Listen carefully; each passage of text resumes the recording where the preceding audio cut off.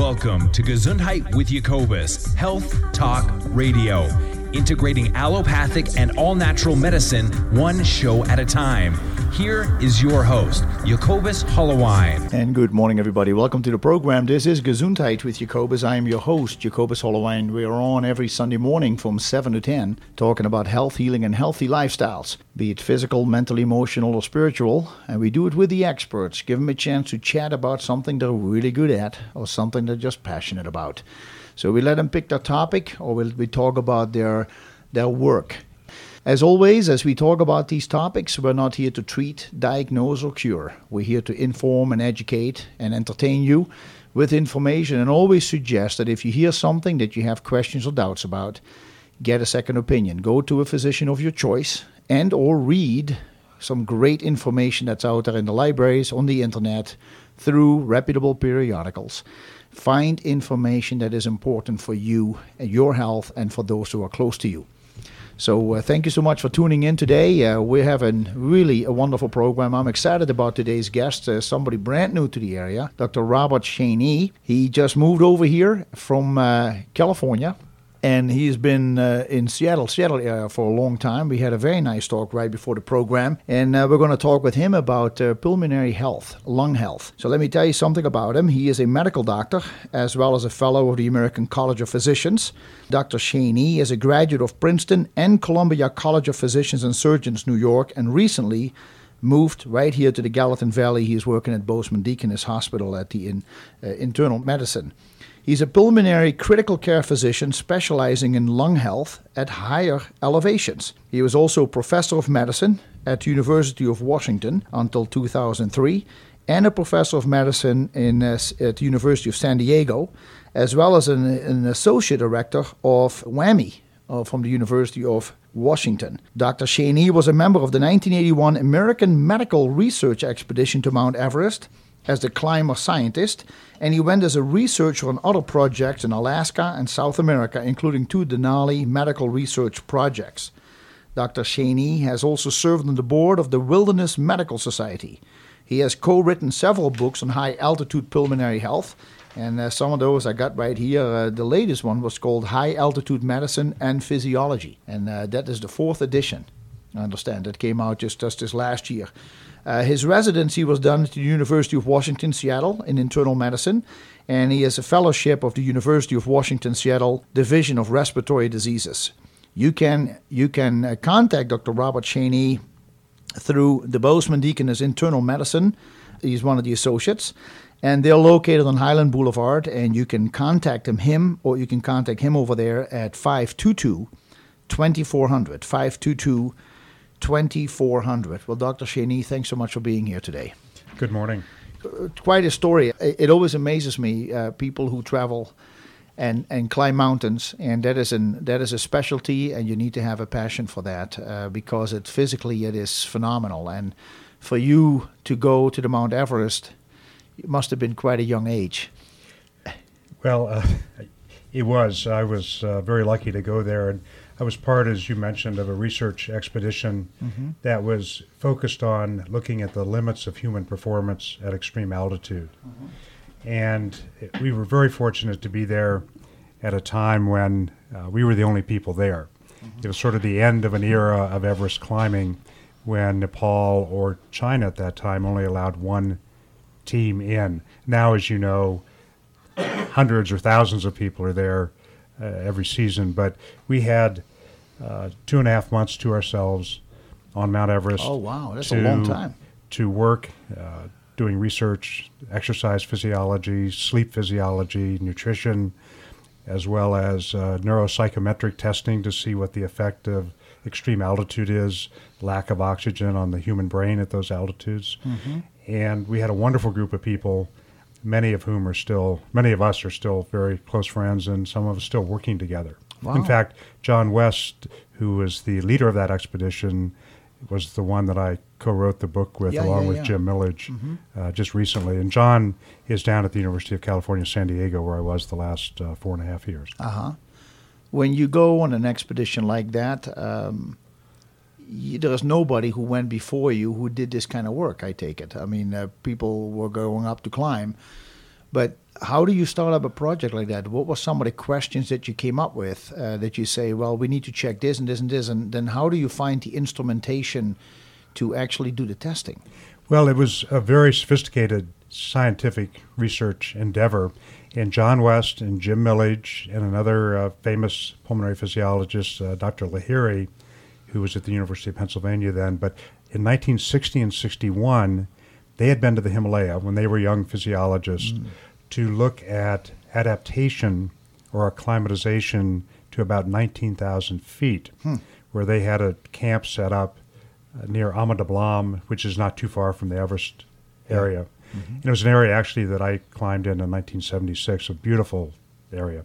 Yeah. But John and his colleagues and Sir Edmund Hillary had this expedition to see if it was an advantage to live at, say, 19,000 feet before going to much, much higher altitudes. Makalu, the fifth highest peak in the world, was the peak that they were going to try to go climb. As it turns out, that altitude was too high for humans to adapt. And I guess I should start out by saying humans were probably tropical creatures evolutionarily, and altitude isn't where we should be, but we can talk about that later. But anyway. Now, just the 19,000. 19,000 is so way too high. Yeah. And so rather than... to jump in here, like what were some of the things that they saw? What were some of the things that happened that they said this is too high? What were some of the... Well, the original hypothesis was that by living at that altitude, the adaptation would improve their performance and survivability at much higher altitudes. But what they found was that exercise capacity decreased slowly over time. Okay. Oh, slowly over time. Yeah. Okay. Because they were there in the winter of 1661. I think they were up there for almost 4 months. Wow. So they were able to test themselves over a long period of time. And they had fairly sophisticated research gear there. And that was called the Silver Hut Expedition, a very famous high-altitude trip. So John and Jim and Dr. Lahiri still had this sense of adventure and sense of collegiality and teamwork from the 1960 and 61, so that in the late 70s, John particularly wanted to put together a trip, a very highly technical research expedition to look at exercise performance, which was the main focus of the expedition at 21 to 29,000 feet, which is where we were there at those altitudes for about 6 weeks. Wow. And again, this was in the old days. Everest wasn't climbed very often. So that prior to our expedition, there was a lot of criticism that we were going over there to do research and climb, and that we would not be able to do either. But Dr. West, John did a terrific job of putting together a great team that worked together very well, who cared for each other and had a common goal to try to climb the peak. And we did get 3 people to the summit. We had an exercise. Did you go? You went? I didn't quite make the summit. I got to about 25,000 feet. But we had an exercise laboratory at 25,000 feet as well as at 21,000 feet. So we did all kinds of testing like we do in the laboratory at lower altitudes for patients or for athletes to look at maximum oxygen consumption and work capacity and so forth. Yeah. And nutrition is the other interesting aspect too. Yeah. I guess one other point about what they found in 1661 and that we and others have found too is that at a certain altitude you lose weight. Oh. You can't stay nourished. There's malabsorption in the gut. And that it's a little bit different for everybody, but certainly above 17,000 feet, humans can't really live for long periods of time. But do you get bloated then, or you just don't feel hungry? No, it's a decrease in appetite, plus it's a decrease in absorption. And we did some gastrointestinal absorption studies that we do at lower altitude in patients, but we redid those at high altitude too. So you don't absorb food as well. It may just be, no one knows for sure, but the decreased oxygen availability in the gut to carry on its normal absorption capacities. Correct. And also... but I mean, what would happen then? Would people get constipated, or would they get diarrhea, or would they none of that? No, none of that. It's just part of it's a decrease in appetite, and part of it, what you eat, you just don't absorb it all. But it's not a gross malabsorption like patients with bad bowel disease get at sea level. Not like that. It's subtle. Now, did you have to wear masks at that height at the time? No, No. 25,000, that was still doable. Yes. Huh. Must be quite something. I mean, was this for you the first time you were up that high? That was the only time I've been that high. I'd been over 20,000 feet a number of times before that, and then subsequently, but I haven't been that high before or since. Does anything happen to the brain of people? Do they hallucinate, or do they? What happens? Well, that's a very interesting question, because one of the things that I was interested in looking at as a physiologist in those days was to look at the effect of different breathing adaptation. That everybody has a different breathing adaptation to extreme altitude, okay. And all of us who've been to altitude realize that we breathe more, whether it's down at Big Sky or whether it's on Denali or whether it's on a trek in Nepal or South America. We all breathe more when we exercise because we need to bring in more oxygen because there's less oxygen in the air. Uh-huh. So one of the things I wanted to look at was that those people who breathed more and had higher oxygen content in their blood would perform better and have less neuropsychological or psychometric deficit. Okay. Because these levels of low oxygen that one has at those altitudes are the levels of oxygen that certainly we know at lower altitudes can impair the brain. Right. So we did, in fact, find that when we were retested right after the expedition in Kathmandu, we didn't do as well. Okay. In other words, you do take some hits to the brain at those altitudes because of the extremely low oxygen. More like a memory, like short-term memory, long-term memory, both? Well, there's a whole battery of psychometric tests that we did. And I'm not a psychologist, so I didn't put these batteries of tests together. But they do test things like calculations, short-term, long-term memory, word recall, things like that. Mm-hmm. Mm-hmm. And so what we found was that we did less well after returning. And we repeated those same battery of tests in a high-altitude chamber study as part of the Army Research Institute outside of Boston about 4 or 5 years after that expedition. And we took eight medical students from sea level to the summit of Everest over 40 days in a chamber and did similar tests to what we had done in the field, as well as a number of other studies that we could do in a more invasive or sophisticated way, like heart catheterizations and muscle biopsies and so forth. So in a chamber, you imitate going up a mountain. Yes. Oh wow. So we did that, but what we found there too was the same findings in terms of central nervous system deficits, and so that was fairly big news, and was published in the New England Journal of Medicine in the late 1980s. And it surprised a lot of people, but knowing how low one's oxygen gets, it wasn't that surprising. Do you get headaches at that altitude? Is that something that happens? Or do you find out when you communicate with each other that the conversation changes? Can you give me an example? Well, I think one of the things, living at 21,000 feet or higher, yeah, as we did during those 6 weeks, you certainly lose energy and spontaneity of activity, and you have to keep pushing yourself. And in terms of our goals of climbing and doing science, every day just had to sort of push ourselves. Mm-hmm. And but realizing what a wonderful opportunity it was and how lucky I was to be there, it was fabulous. But in terms of other things that can go wrong, headaches certainly occurred to a lot of people when they get acute mountain sickness, which is very common. Yeah, but it's something you wrote about. Yes. Yes. I mean, even at Big Sky, if people come from very low altitude and go skiing at Big Sky, or if they go to Colorado to go skiing, which is 9,000 to 10,000 feet, people get acute mountain sickness, and headache is one of the primary manifestations. Huh. That's really something. As far as food is concerned, does the whole group get together beforehand and say, what are we going to bring? And I'm sure you do, but I mean, are we talking here about months earlier? You know who you're going with.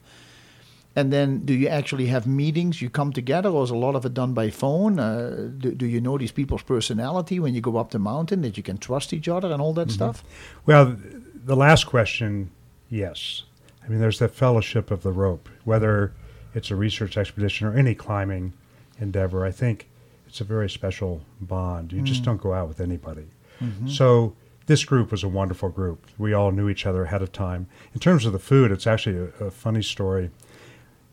For an expedition of 20 people for 3 months, 1 month is hiking in through Nepal, because we walked in those days. We didn't fly in or take any transportation. You started from ground zero. We did it the old way. Much. We went from Kathmandu and walked in, which was a wonderful experience. Yeah. But getting food is always a bit of a problem, because you can't please everybody. Correct. John West called me one day prior to the expedition the year before and said, "How would you like to do the food?" Oh. A thankless task, to be sure. Always. So, yes. But I knew a little bit. One person was a vegetarian.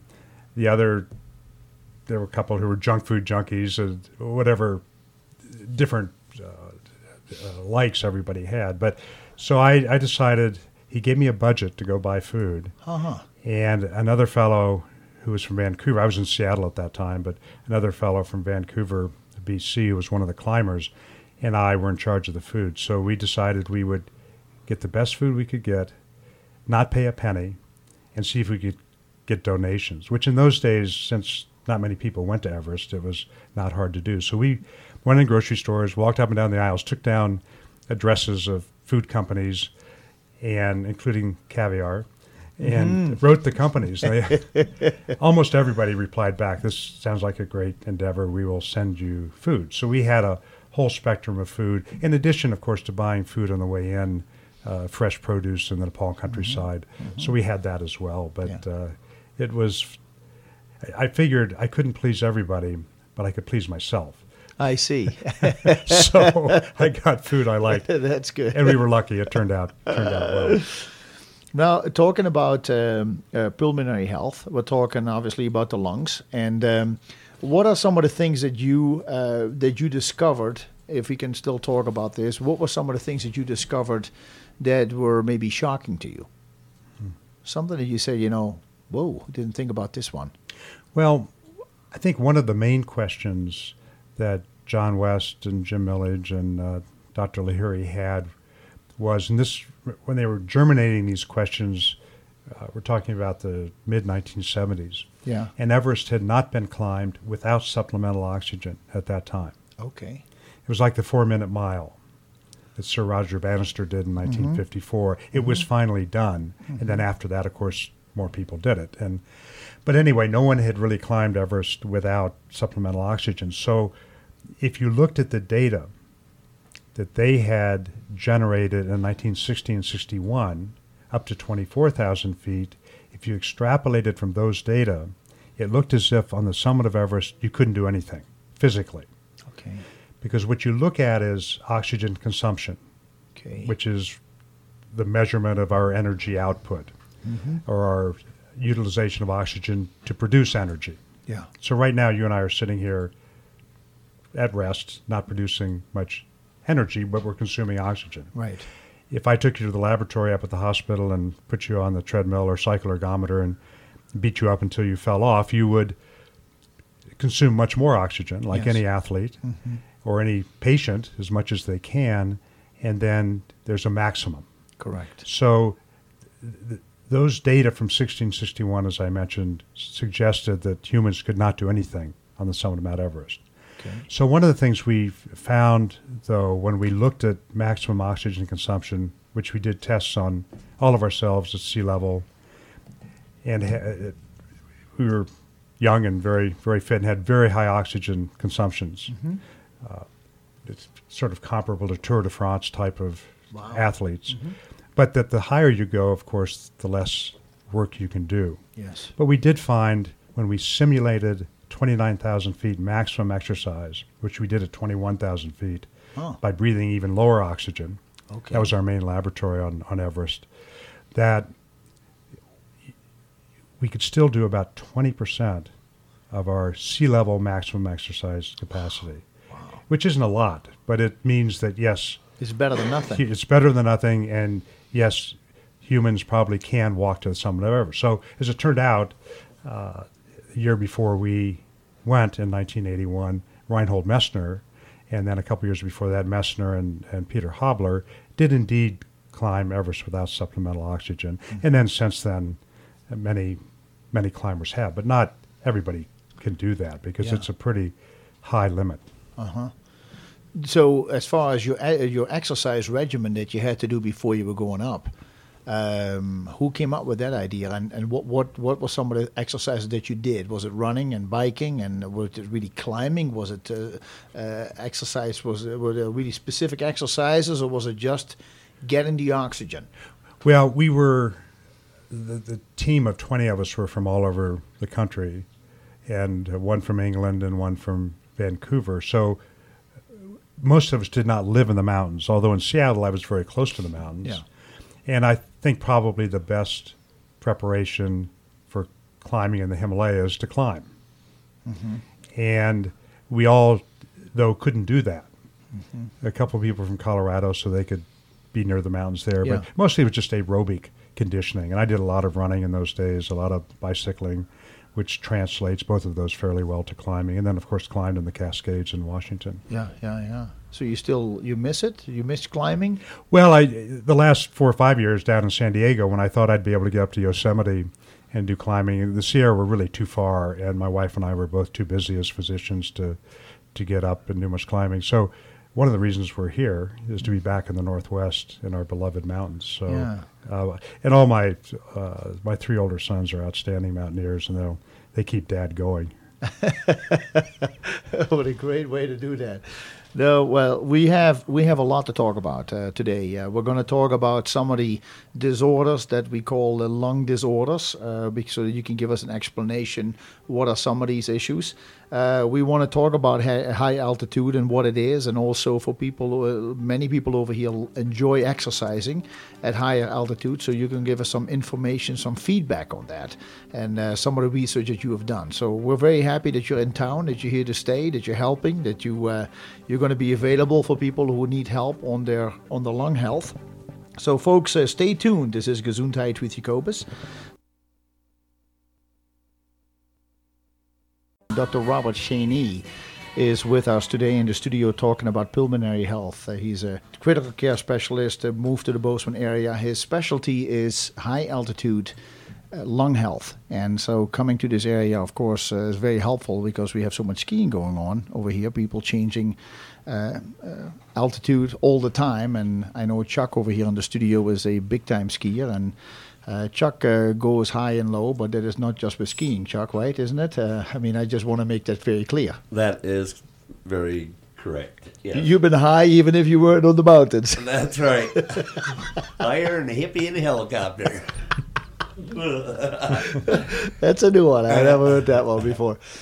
You ever any experience like going skiing? You've been skiing so much. You make some of the things that Dr. Cheney is talking about. You see that indeed with skiing, that things change in your head. You get lightheaded, or when you go up really high, or not? Yeah, especially if you haven't been in the mountains for a while, and if you go to altitude, you can experience headaches, cramps, little disorientation. Is that lactic acid, Dr. Cheney? Is that lactic acid buildup or not? When you do exercise and you lose your oxygen at that high elevation, it's just cramping? The cramping, I'm not sure, other than the fact that sometimes the hyperventilation will cause shifts in calcium that will make your muscles cramp. But certainly the other things that Chuck described are from lack of oxygen. Okay. And the body needs time to adapt to low oxygen. Right. Because the air is thinner the higher you go. The percentage of oxygen in our atmosphere from sea level to the stratosphere is 21%. And that's been part of the Earth's atmosphere for maybe 3 billion years. People have calculated that. But the difference is that the density of the air weighs something. Yeah. And at sea level, it's measured in barometric pressure of, say, 760 millimeters of mercury. Okay. And this was discovered by European scientists back in the 16 and 1700s, that air actually had weight.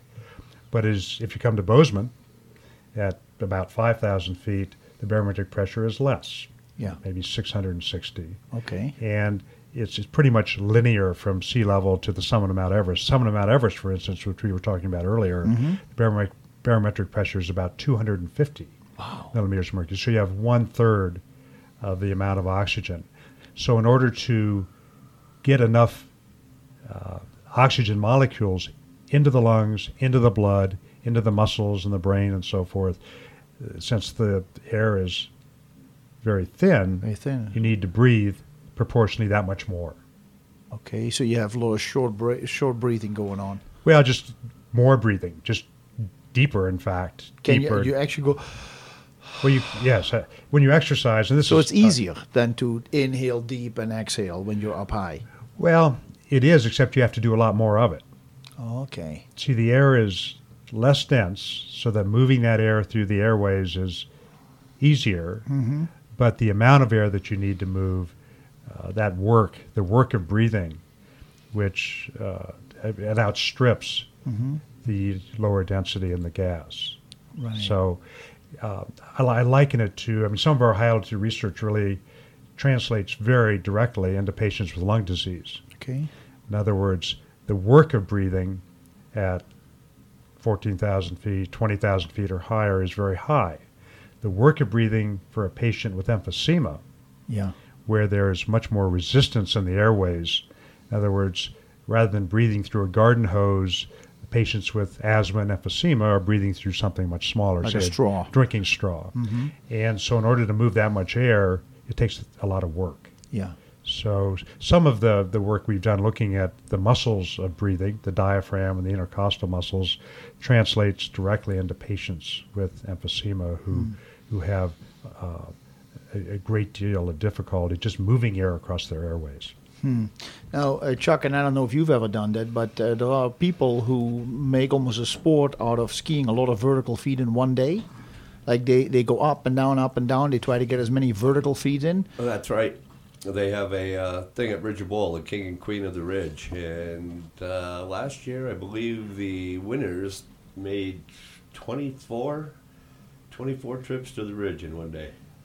Wow. 24 trips. And that's hoofing it. 24 trips in one day. Wow, that's unbelievable because the lift only goes up so high. The rest you have to climb. Right. And since the first year I've lived here, I never really enjoyed that hike. I'll do it, but I've never really enjoyed it. So, but then they would ski all the way down to the bottom and then go back up again? Well, for the King and Queen, they just ski back down to the top of the Bridger lift. Okay. And so they would be doing like 500 vertical at a pop. Now, as far as physiology is concerned, Dr. Cheney, what does that do to the body? You should see some of those people that literally run up the ridge. Really, even after several times? Oh, yeah. Well, then you got guys like Scott Creel that can do the Bridger Ridge run in less than 3 hours. It's 20 some odd miles in less than 3 hours. That's just motor. Yeah.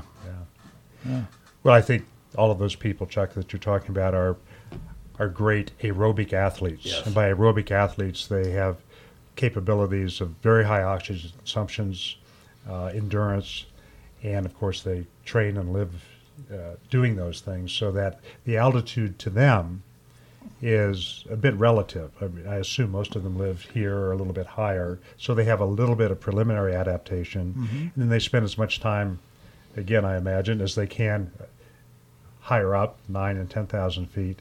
And those altitudes, certainly if you lived at sea level and came to those altitudes to try to exercise vigorously, you just can't do it. And there have been a lot of studies starting back in the 60s. And, of course, the interest in all this started during the Mexico City Olympics in 1968, which was at about 7,200 feet. And it became apparent that people coming from low altitude to Mexico City couldn't perform quite as well if they didn't have time to acclimatize or do some training at altitude. And the track and field team for the United States, for instance, trained at Lake Tahoe, which 6,000 to 7,000 feet. So they had a little bit of adaptation. Is that why Bob Beamon jumped as far as he did? Well, that's part of it. Yeah. Remember, in 1968, Bob Beamon jumped 29 feet, 2 inches, I think. Yeah.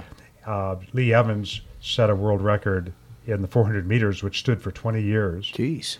And Tommy Smith ran the 200 faster than it had ever been run at that time. And part of that for short distance events, say, 800 meters and shorter, the decreased density of the air actually makes a beneficial difference. I see. But for events greater than 2 minutes, the times were slower. Okay. And the other famous race of that Olympics, of course, was Jim Ryan and Kip Keino.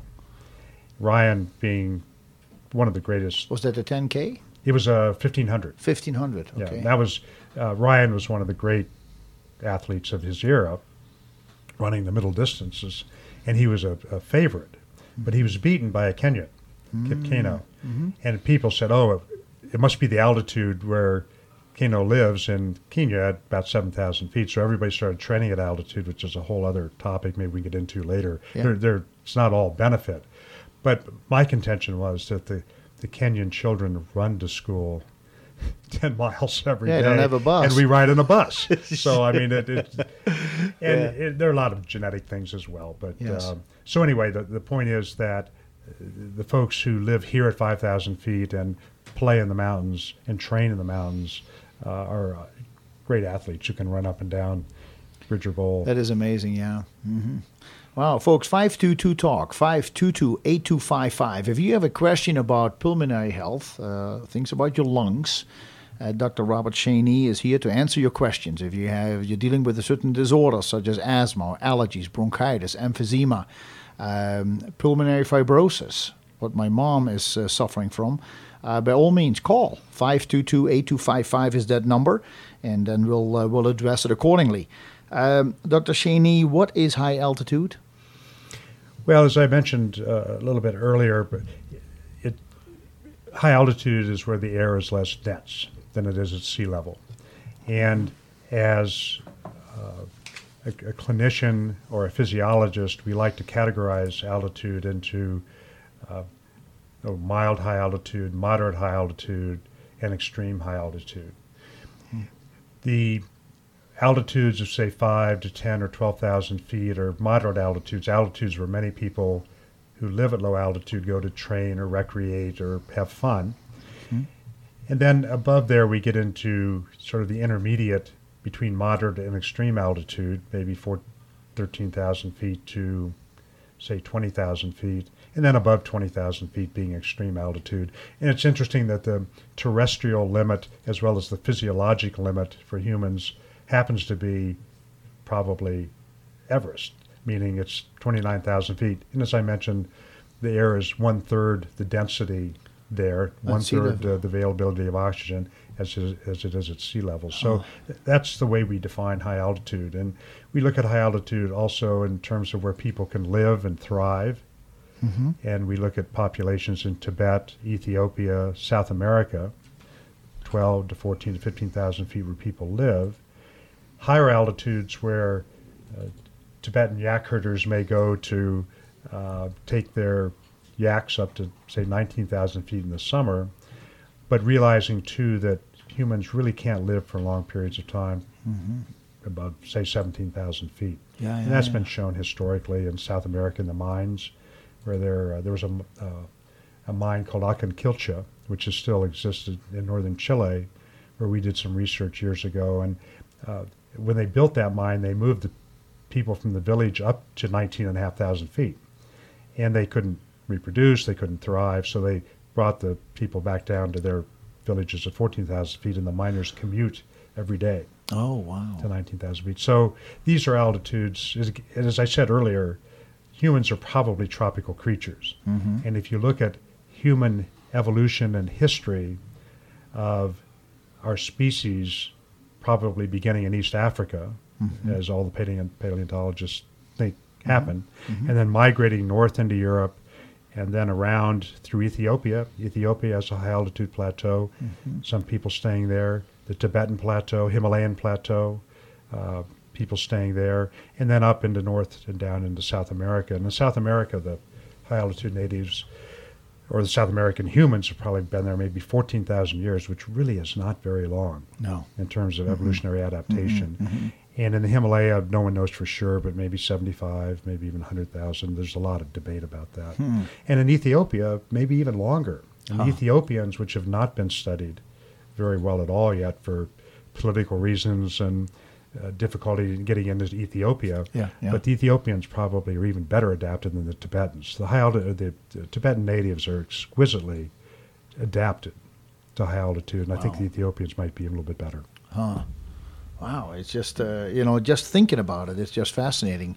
At 19,000, is it always cold? Is it always, what if the sun shines? Is it nice? Is it comfortable T-shirt weather, or is it really cold? Well, when we were in northern Chile, and also I've done some work in Peru, in the Andes there, because those areas are somewhat equatorial, it can be very cold, but it many times isn't. So that from a weather standpoint, these altitudes are livable. Okay. From a high altitude standpoint, an oxygen standpoint, Not really. They aren't. But for instance, in the Himalaya, where you're still somewhat equatorial, but you're getting away from the weather at 19,000 feet can be pretty good, but it's still a little bit cold. Of course, in Alaska, on Denali, where we did some work years ago, you're at 65 degrees north latitude, and it's cold. Yes. Almost all the time. Did you climb in the winter or in the summer? On Everest? Mount Everest. We were there in the fall of 1981, so Okay. fall time. Yeah. Wow. So we talk. Let's talk about oxygen. Why do we need oxygen? Well, oxygen, as I said, in terms of our Earth, has at some periods of time been higher. It's been as high as 30%. It's thought by the people who study those things. Whereas for the last couple of billion years, it's been, as I mentioned, about 21% of the atmosphere. And single cellular organisms and then multicellular organisms, mammals, reptiles, and so forth, eventually evolved to need oxygen. And oxygen is really the substrate that is burned in the mitochondria, which are the little subcellular parts of our energy muscles, and where they generate energy. So oxygen, which is available in the air, is brought into the lungs. The blood that flows through the lungs picks up that oxygen, carries it to the muscle, the brain, the gut, the kidneys, and so forth, and whatever those tissues need at the time, they extract the oxygen from the blood, give back what's left over, and then that goes back to the lungs, and you blow off carbon dioxide, which is the byproduct of oxidative metabolism. Okay. And that's the cycle. So oxygen is critical to cellular function. And it's interesting, though, that cells can function pretty well with very low concentrations of oxygen. But one thing that cells can't do very well with is lack of blood flow with the oxygen to the cells. Okay. So that when we have patients who are suffering from lung or heart disease, live at a little bit of altitude, for instance, so their oxygen level's even lower, and that's very relevant even to Bozeman, which is not that high, but for people who are on the limit of heart and lung disease, the cells suffer, or can suffer, but the cells suffer much worse if the blood doesn't flow there. Okay. So it's important to pump that blood with the oxygen, whether it's high or low, to the cells so the cells can metabolize it. Interesting, on an embryonic level, babies they live, they breathe, but the lungs are not really active, right? Not at all. So how does this work? Well, during gestation, blood flow, because of the flow through the heart, is directed away from the lungs because there's no air, obviously. Correct. And so the lungs are dormant, so to speak. The blood flows away from the lungs, but the oxygen in the baby's blood comes, of course, from the mother. And then that blood, which just circumvents the lungs, tissue.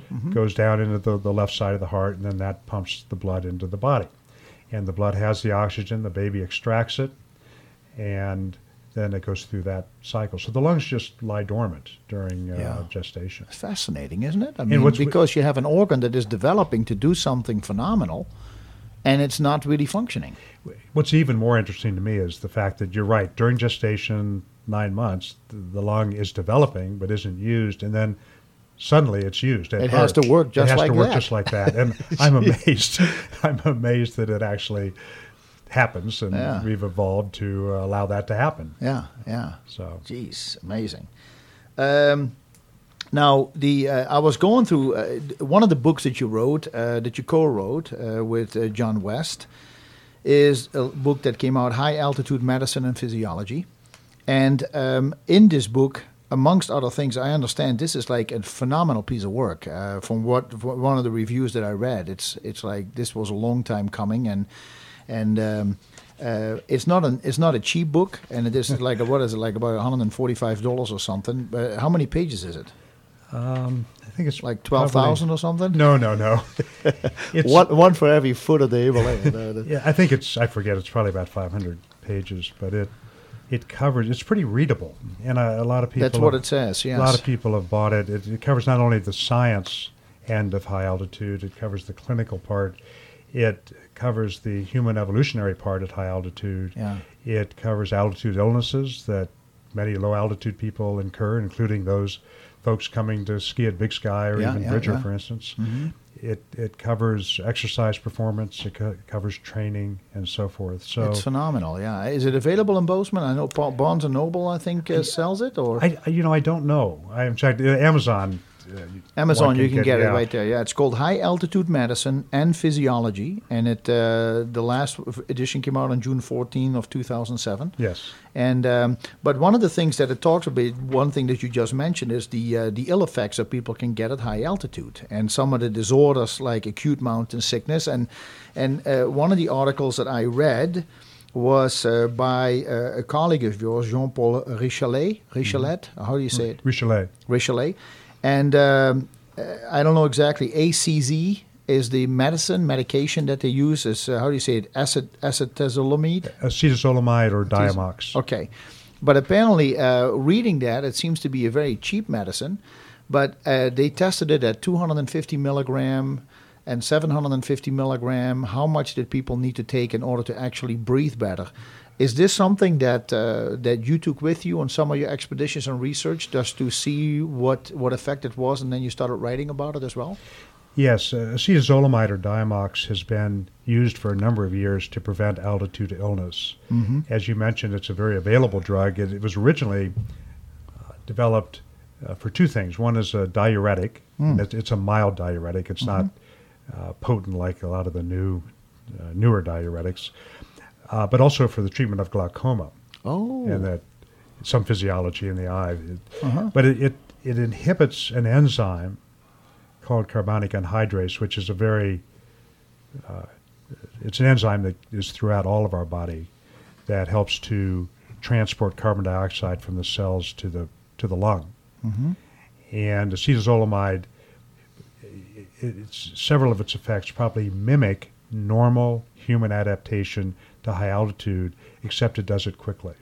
I see. So that for going to Tibet to go trekking, or Nepal or South America, or to go skiing, say if you live at sea level and want to go to Colorado at 9,500 or 10,000 feet, it's a very helpful drug to minimize or prevent acute mountain sickness, which is very, very common. But they also, I think, in one of the articles I read, it said you don't need higher dosages per se, because it actually won't have the effect. Right. It's better to do like 250 milligram 3 times a day than doing 750 several times a day. Well, it's even lower doses have been shown. Yeah, there are some side effects which are not very harmful, but disconcerting. Some people, it upsets their stomach a bit. But the dose that's used most commonly now is 125 twice a day.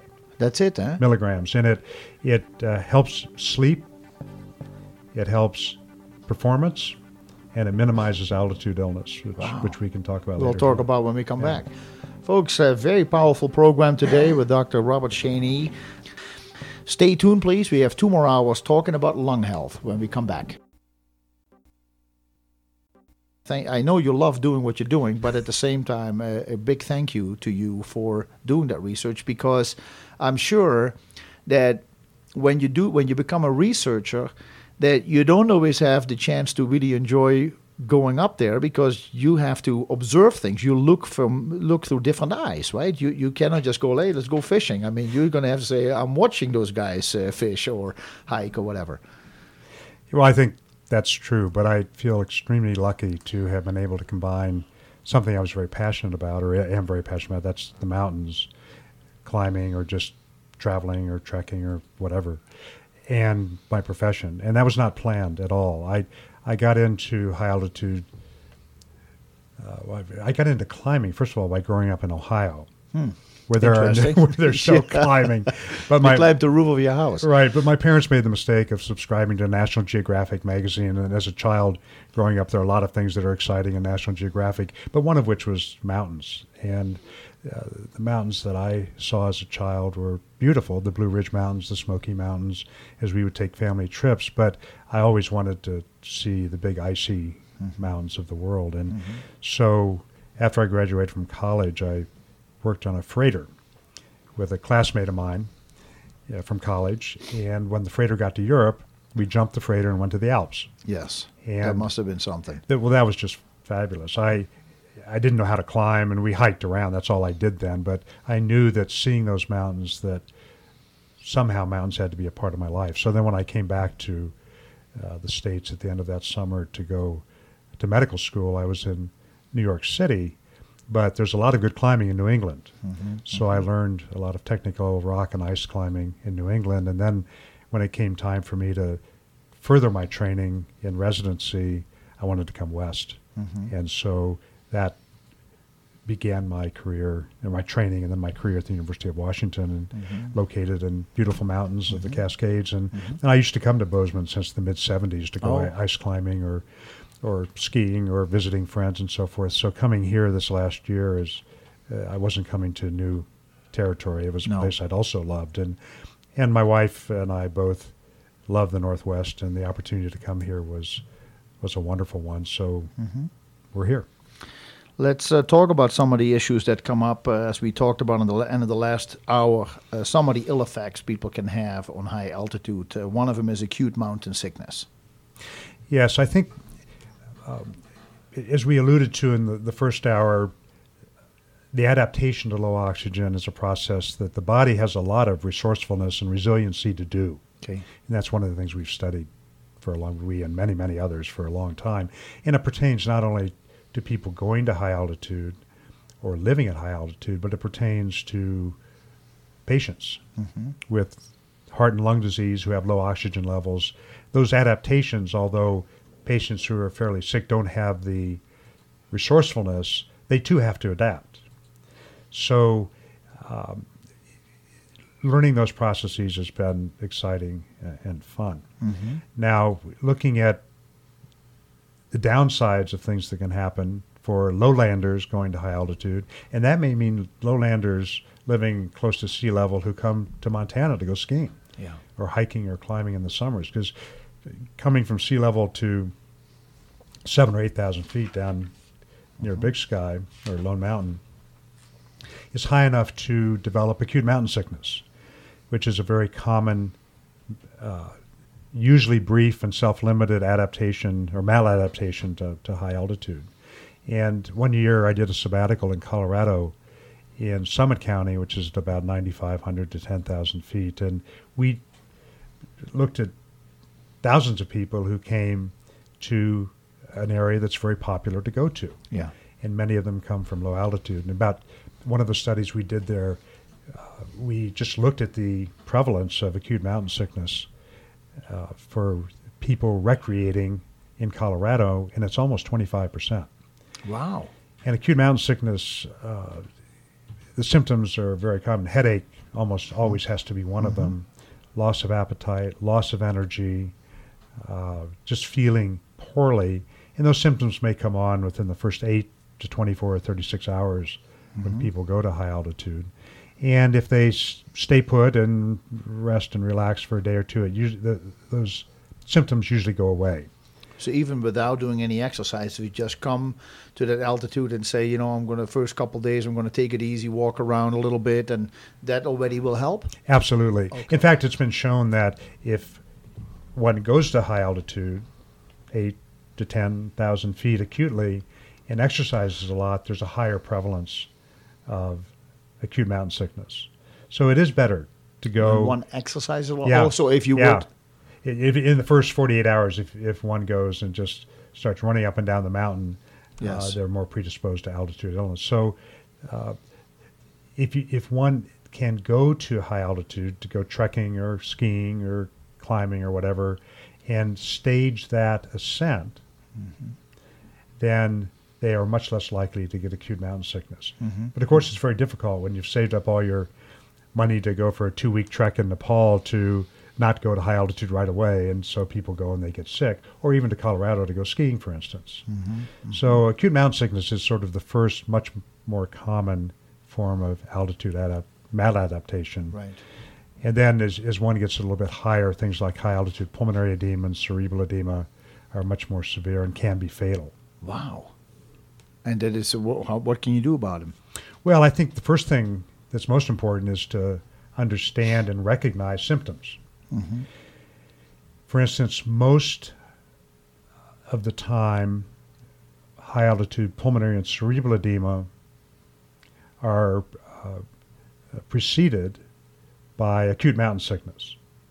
In other words, the more mild, self-limited form of altitude illness. So if you go to 10,000 feet to go skiing or trekking at 11 or 10,000 or 12,000 feet and you get acute mountain sickness, the best thing to do is just relax, recover from it, which usually occurs in a couple days at the most, and then you can go higher because your body is undergoing adaptation to the low oxygen. Whether it's the breathing response, the blood response, the cellular response, all of those things are going on, which are beneficial, but they take time. And they're different in everybody. And I think one thing I've learned about high altitude or from high altitude research is the fact that everybody's a little bit different. Okay. And those lessons translate to practicing medicine too, because every patient with asthma isn't the same.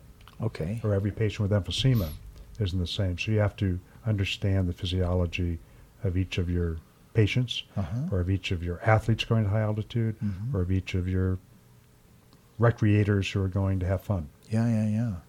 So, when I visualize that, then I assume that when you move from 0 to 10,000 feet, that will have a certain effect, but it will probably be accelerated 2 or 3 times if you go from 10 to 20,000.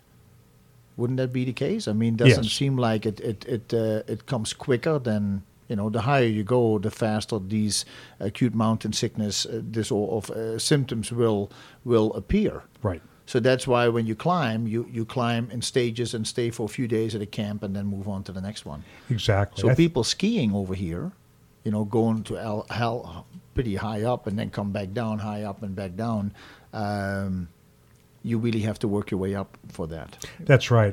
That's important. I think that some people can get away with it and go to those altitudes, 9 and 10,000 feet, if they live at sea level and want to go skiing. And sometimes they just feel like they have a little bit of a hangover the first day or so, but they may do quite well. Other people can really get clobbered.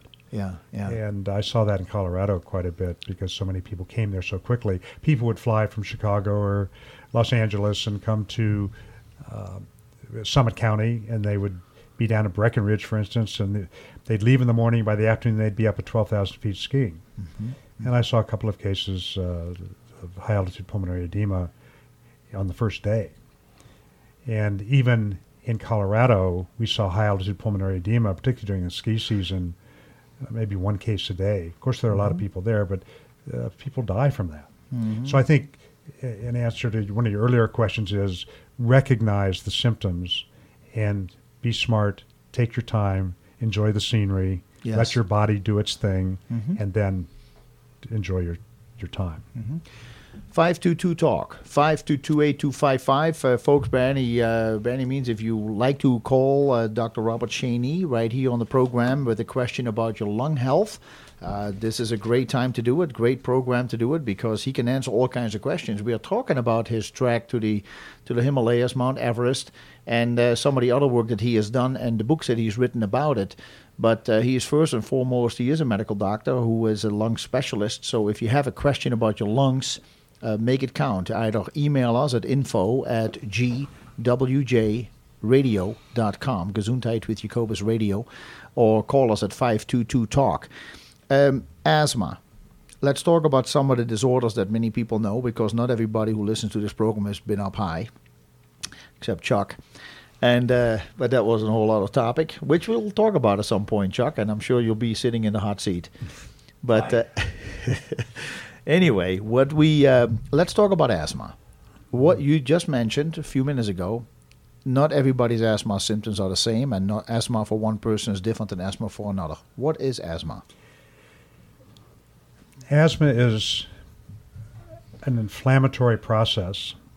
In other words, a process where the lungs are irritated, and from that irritation, the airways, the lining cells of the airways become inflamed and edematous, which then triggers a further response from the smooth muscles that surround the airways so that they constrict.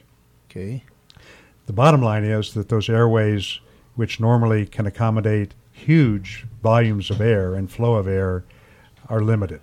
Mm-hmm. And the analogy we used earlier was breathing through a garden hose versus a drinking straw. Yeah. So that people with asthma have these usually intermittent or periodic inflammatory responses. Now, some people may have very mild asthma, so that they may, for unknown reasons or for known reasons, particularly some allergies, come in contact with those inhaled irritants. Mm-hmm. The airways react. They have a mild case of asthma for a couple of days, and they go away, and maybe weeks or months before it happens again. Mm-hmm. At the other end of the spectrum are people with persistent severe asthma who always have airway inflammation, airway narrowing, and difficulty in breathing. Yeah. And they are that person, unlike the first group who may require just some inhalers, once or twice a month, the people with severe asthma are usually on medications all the time. And also, as a pulmonary physician, it's important to try to understand what triggers a patient's asthma. Mm-hmm. As I say, sometimes we never really know. I see. But often, if you take a careful history and learn in the lifestyle and the exposures patients have, you might be able to help change their lifestyle or diet or whatever, so that they don't have these allergic responses.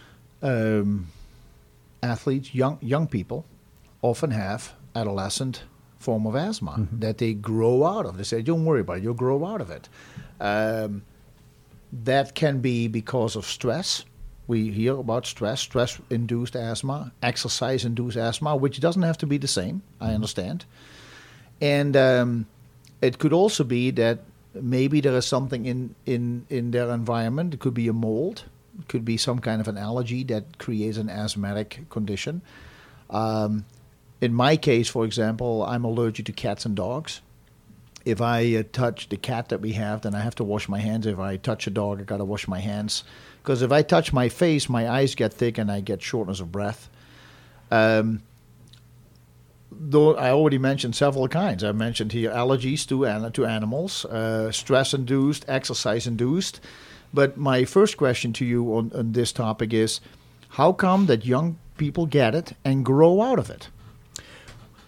Well, it's a good question. And I think that there are some pulmonary physiologists and clinicians who think that if you truly have allergic asthma as a child, you never really get over it. Okay. Now, that doesn't mean that it clinically might not go away. And I've had many patients, young patients who get into their 20s or 30s and older and never have an occurrence again. So we say they've grown out of it, but we do know that they are still susceptible. Okay. But your description of yourself is great. I mean, I had patients or have patients who are allergic to cats, and yet their cat sleeps on their pillow with them. Yes. I mean, I had a couple of patients I'm thinking of at the University of Washington, both of them young women who had pretty bad asthma, and they were treating it every day. Okay. and they were shown to be allergic to cats, and their cat slept on their pillow. Yeah. So you want to take a 2x4 and hit them over the head. Yes, Listen, exactly. You're going to, because the thinking now is that if asthma persists, whether it's mild or severe, that over time, with all of the inflammation that occurs, scarring can occur in those airways. Okay. It's called remodeling. Okay. So that there may be some long-term effects. Whereas I remember when I was in training, we thought that if you treated asthma, if it were episodic and it went away, then those people, if it went away during those intermittent periods, that those people wouldn't get long-term lung pathology. But now it looks like it may be mild, it may be clinically undetectable, but that there's still something going on. I actually, first time I discovered that I had a cat allergy was when I was 19. Mm-hmm. Never had it before. Mm-hmm. Have you seen that before too, that it actually happens when you get older? Yes. That you don't have it as a teenager? Absolutely. That, again, when I was in training as a resident and fellow, I thought that one could not get an allergy or asthma if you didn't have it as a younger person. But there are people presenting with asthma in their 50s and 60s. And I remember the first couple of patients I had, I thought they had something else because the wheezing that they had can be other things too. Okay.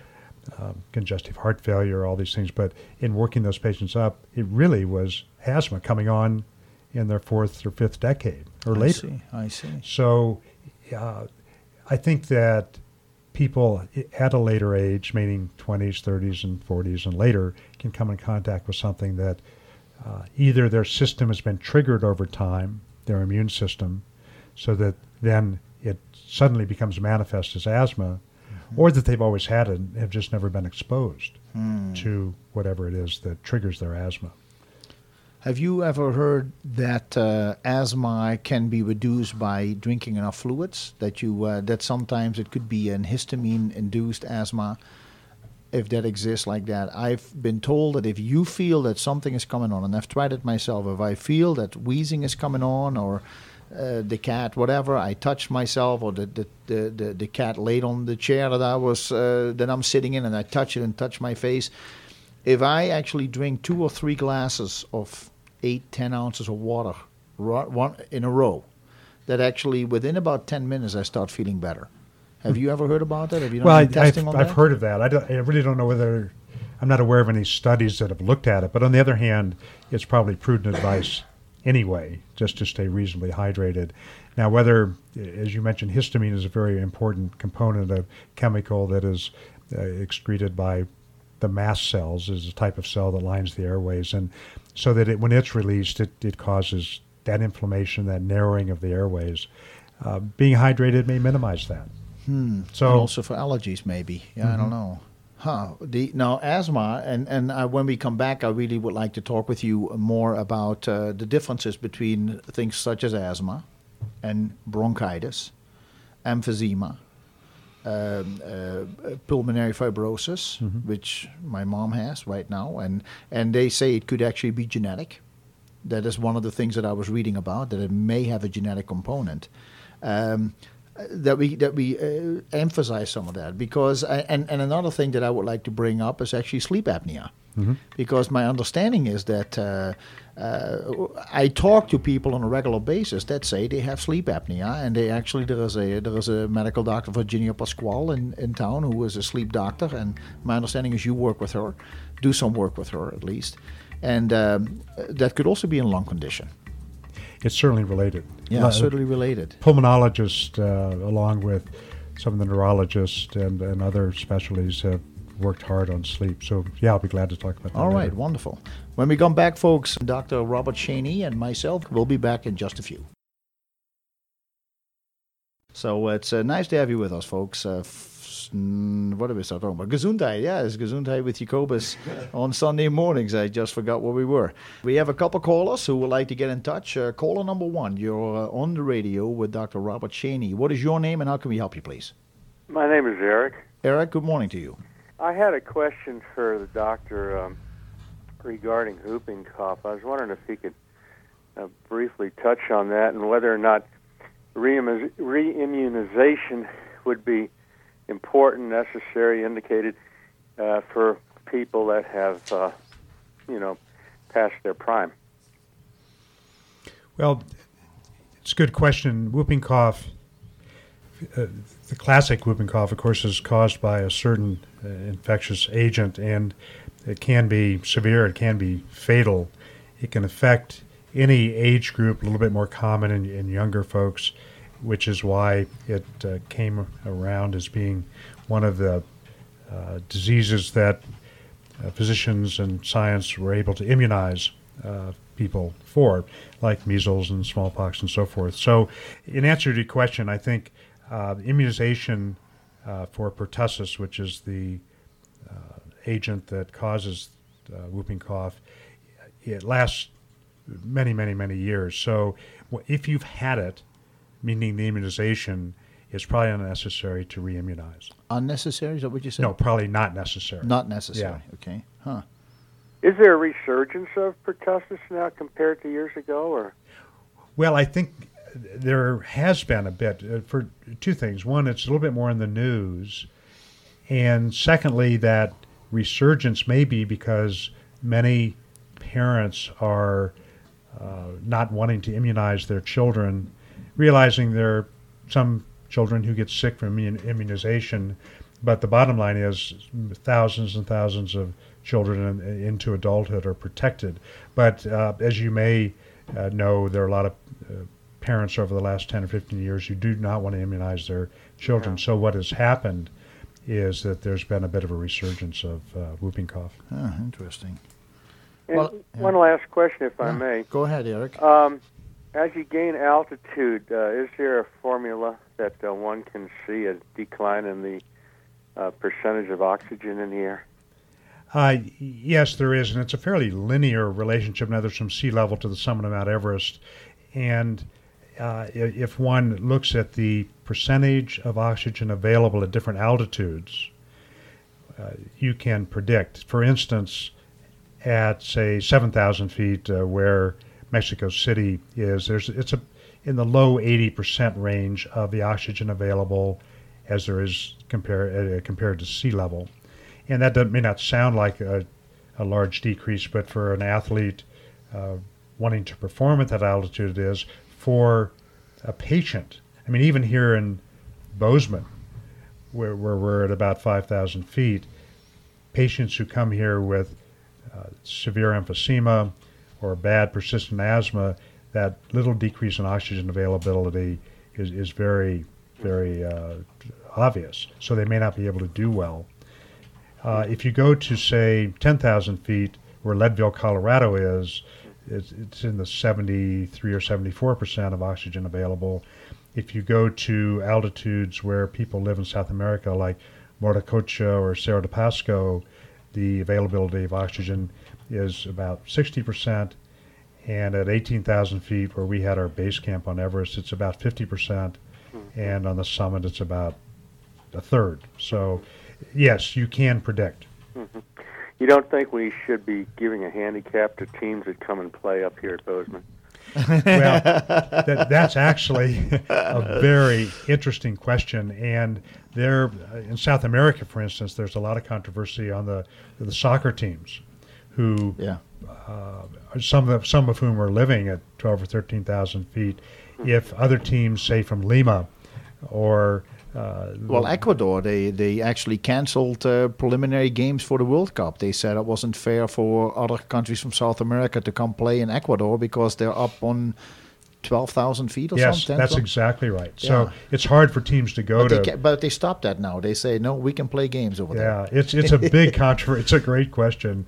And one wonders, teams coming, well, for instance, the Denver professional teams. Yeah, they're at 5,000 feet like we are here, and there is probably some advantage. Now, something we haven't talked about this morning, which we might or might not have time for, is there's certainly a downside to training at high altitude, say from 8,000 feet or above. It's not all benefit. Mm-hmm. Okay. So thank you very kindly. Well, yeah, thanks, you're Eric. welcome. Great calls. We have a caller who's been waiting also for a few minutes. You're next online. What is your name? This is Ron. Hey, Ron. Good morning to you. First of all, I'd like to say there is a totally chicken song record called "In the Mood" somewhere. I've heard one time. but that's not my question. I'm a retired truck driver, and I noticed as I travel around the country that you see more people on supplemental oxygen at higher altitudes like Flagstaff and Denver, and even around here where we're close to 5,000 feet. Where along the California coast or Corpus Christi, you don't notice it as much. And I did a little private survey and asked people that I've noticed with supplemental oxygen if they spent their whole life here or where they come from, and everyone I've talked to has come from sea level. And it might just be a coincidence, but I'm wondering if there's your body gets used to breathing at a certain rhythm at a certain place where you live, and doesn't quite catch up with it if you move to higher altitudes. That too is an excellent question, and I think that your observation or your survey is quite valid. There are people who have underlying, say, lung disease, who do perfectly fine at sea level or lower altitudes. But that decrease in barometric pressure, that decrease in availability of oxygen that occurs even here at 5,000 feet may be just enough to tip them over to the point that they don't do well. And so I think that there were sort of two parts to your question. One, those people who come from low altitude don't realize that they're coming to higher altitude, whether it's here or Flagstaff is over 7,000 feet, so it's even higher. Higher. That increase in altitude just tips them over. The other thing has to do with, is there an advantage to living at these kinds of altitudes? And I think certainly unless you're predisposed and unless you're a heavy smoker with emphysema, living at these altitudes, 5,000 to 7,000 feet, is probably fairly healthy. But an underlying disease sometimes can't be tolerated at these altitudes. For instance, what often isn't known is that if you fly in an airplane, that airplane is pressurized to 8,000 feet approximately. Okay. Altitude. So that when I have patients who live here, for instance, or patients who live when I was in Seattle or San Diego, basically sea level, if they had bad emphysema, a 2, 3, 8-hour flight would not be tolerated very well. So they have to have supplemental oxygen. Oh. Anyway, that was pretty much my question. I appreciate it. Thank you. Yeah. Thank you, Ron. Appreciate it. Caller, your name, please. How can we help you? This is Dolores.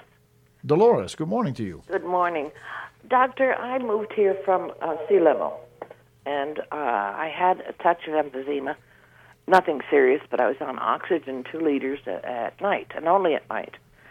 Well, I've been here. I came here a year ago, and in March they discovered that I was having a problem with the oxygen.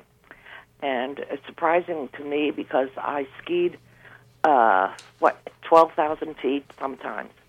10,000, it's Big Sky is the last place I skied. Anyway, my problem now is I am on oxygen 24/7, and I'm up to 4 liters. And is there anything I can do about this? Since you're a specialist in this area, I would appreciate any advice. Yes. Well, I am very familiar with your problem and sympathize with it, and I think that the history of your having necessarily needed oxygen at night is common, because as we sleep, we tend to breathe a little bit less just because we're relaxed, but our oxygen level can fall to low levels, so that nighttime oxygen is helpful for patients like you. Over time, then you add the element of a little bit higher altitude, and as I mentioned earlier, it's just high enough here that it may trigger adverse responses to low oxygen, and thus you may need oxygen all the time, as it sounds like your physician has prescribed for you. And if the important thing is to take the best care of your health in terms of getting as much exercise, which may be just walking, which is perfectly fine, whether you're skiing anymore or not. Really, that'd be great if you can, but if you're using oxygen and going to higher altitude, I'm inferring that it's more difficult or not possible. But to do exercise, to eat well, and there may come a point, and there have been studies in Colorado that have shown patients with underlying lung disease, whether it's fibrosis or emphysema, have had to move down to lower altitudes.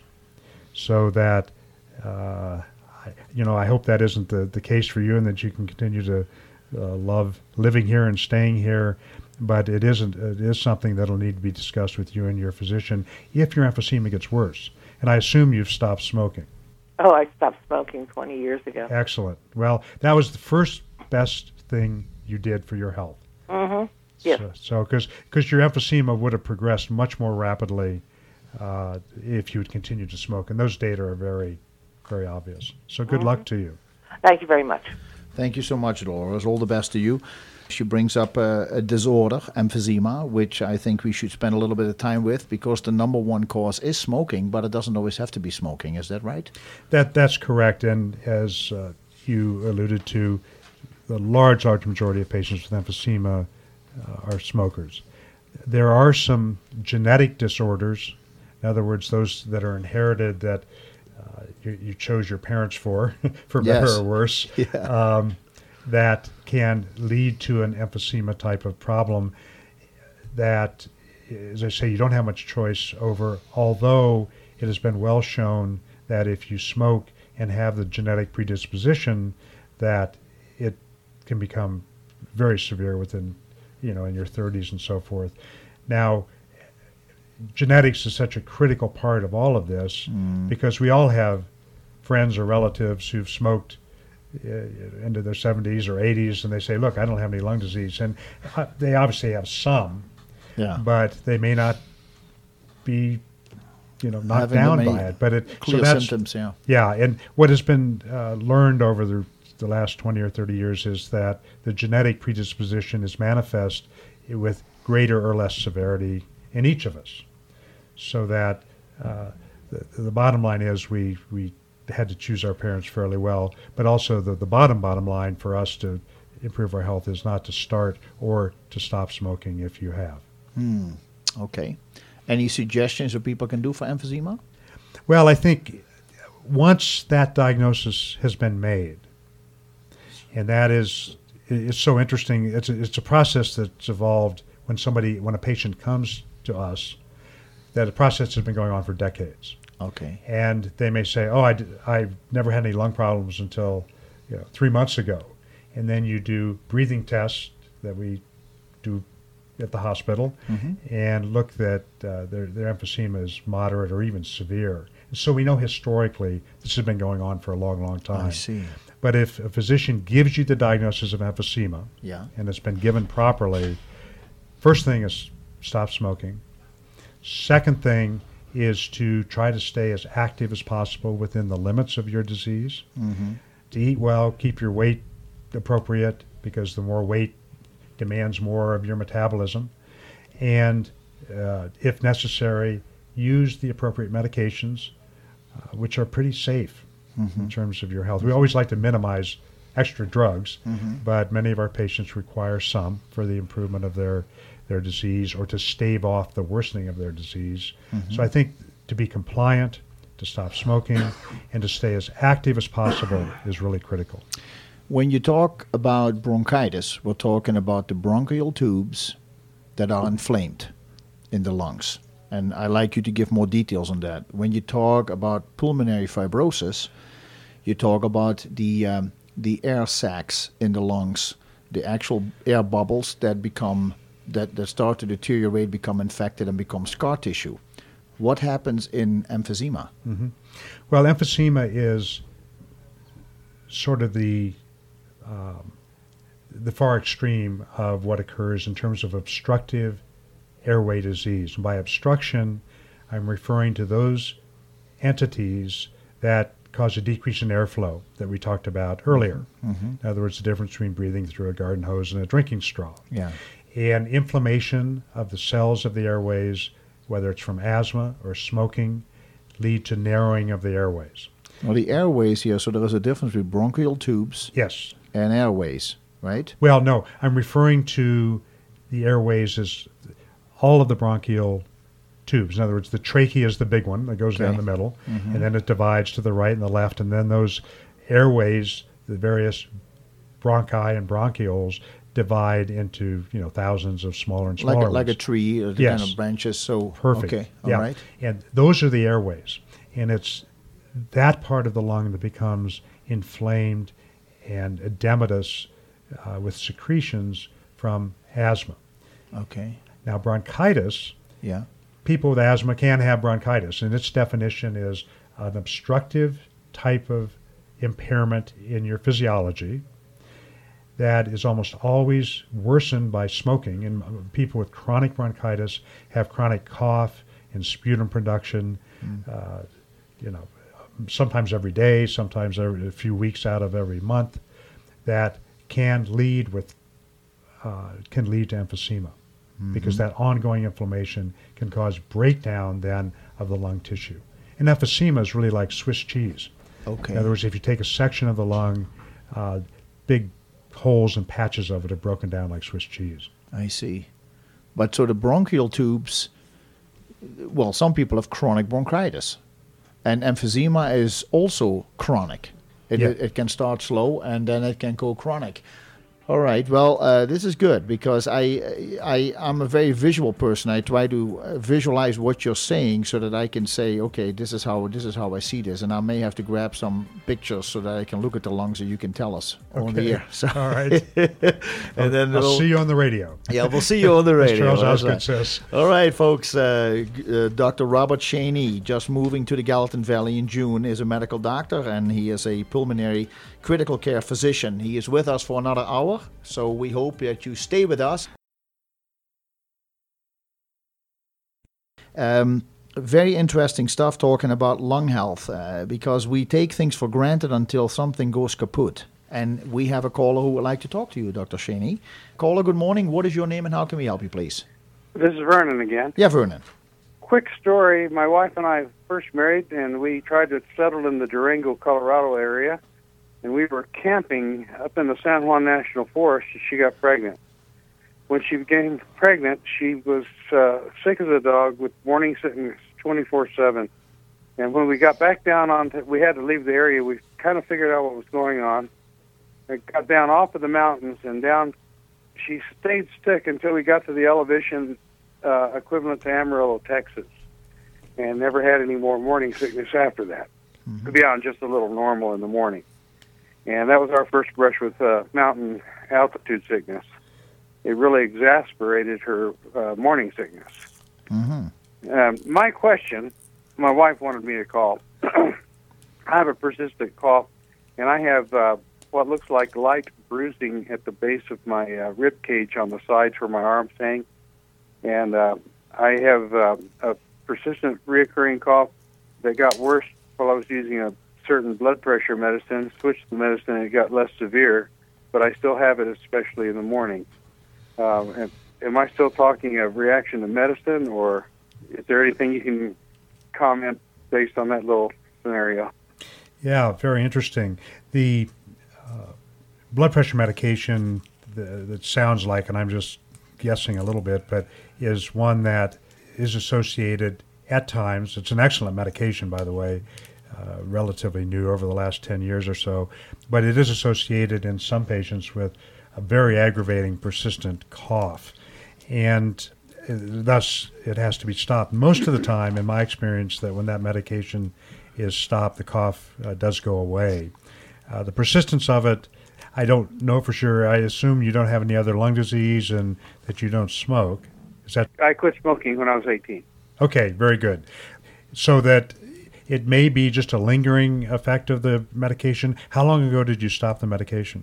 Well, I've been on an alternate medication for over a year now. Okay. And the previous medication, the coughing got more severe continually until I was convulsing to the point where I couldn't function.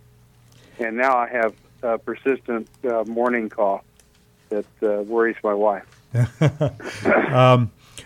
Well, as I say, it could be at a lingering effect. It sounds like you really had the bad side effects from that one medication, which... Oh, yeah. And it may just be the airways, meaning your trachea and bronchi and so forth, still being irritated from that really bad episode of cough. The airways are very sensitive, and if one gets a viral bronchitis, for instance, sometimes it's months before the cough totally goes away. And I'm just guessing a little bit, but it may be that it's a lingering effect of the medication, given that your health sounds like it's otherwise pretty good. It's getting better. Good. Yeah, good. Well, I think you can always get back in touch and we can chat if it doesn't go away in the next, say, 6 months. But it sounds like you had a really bad bout of that side effect. Okay. My wife worries about the little bruising marks on the side of my rib cage. You mean they're on the outside? You can see them from the outside. Yeah, you can see them through the skin. It's like maybe somebody punched me on both sides, but not a deep bruise. It's a mild-looking bruise. Well, that's interesting. I haven't heard of that before, other than the fact that the coughing certainly can irritate the ribs and the sternum or the breastbone and things like that, and you can get inflammation. I haven't heard of the bruising. I guess I would just make sure your physician takes a look at those, because bruising can be a sign of other things as well. So yeah, he's totally stumped. Oh, okay. He was amazed at my improvement when we switched medications, but a pharmacist helped me just solve the puzzle with the coughing on the previous medication. You bet. Well, sometimes it takes a team to do it, but I guess I'd have to see the bruising. It sounds interesting and unusual. If it's been there for a while and you're doing okay, it's probably nothing serious. But how long have you had it, Vernon? How long have you had the bruising or the discoloration? A couple of years. Oh, wow. This is not something that just came on. No, it was noticed while I was having the bad coughing, but it's remained afterwards.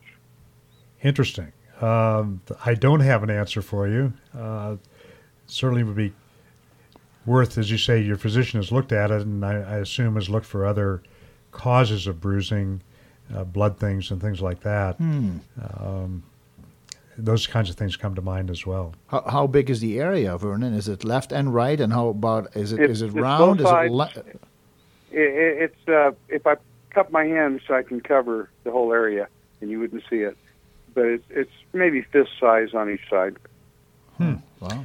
Well, the fact that it's been there for a couple of years and hasn't gotten worse is reassuring, although still I think it ought to be checked periodically, and because it could be a reflection of some other bruising problem. You don't bruise anywhere else, do you? No. Okay. Last question. My medical vocabulary is not very good.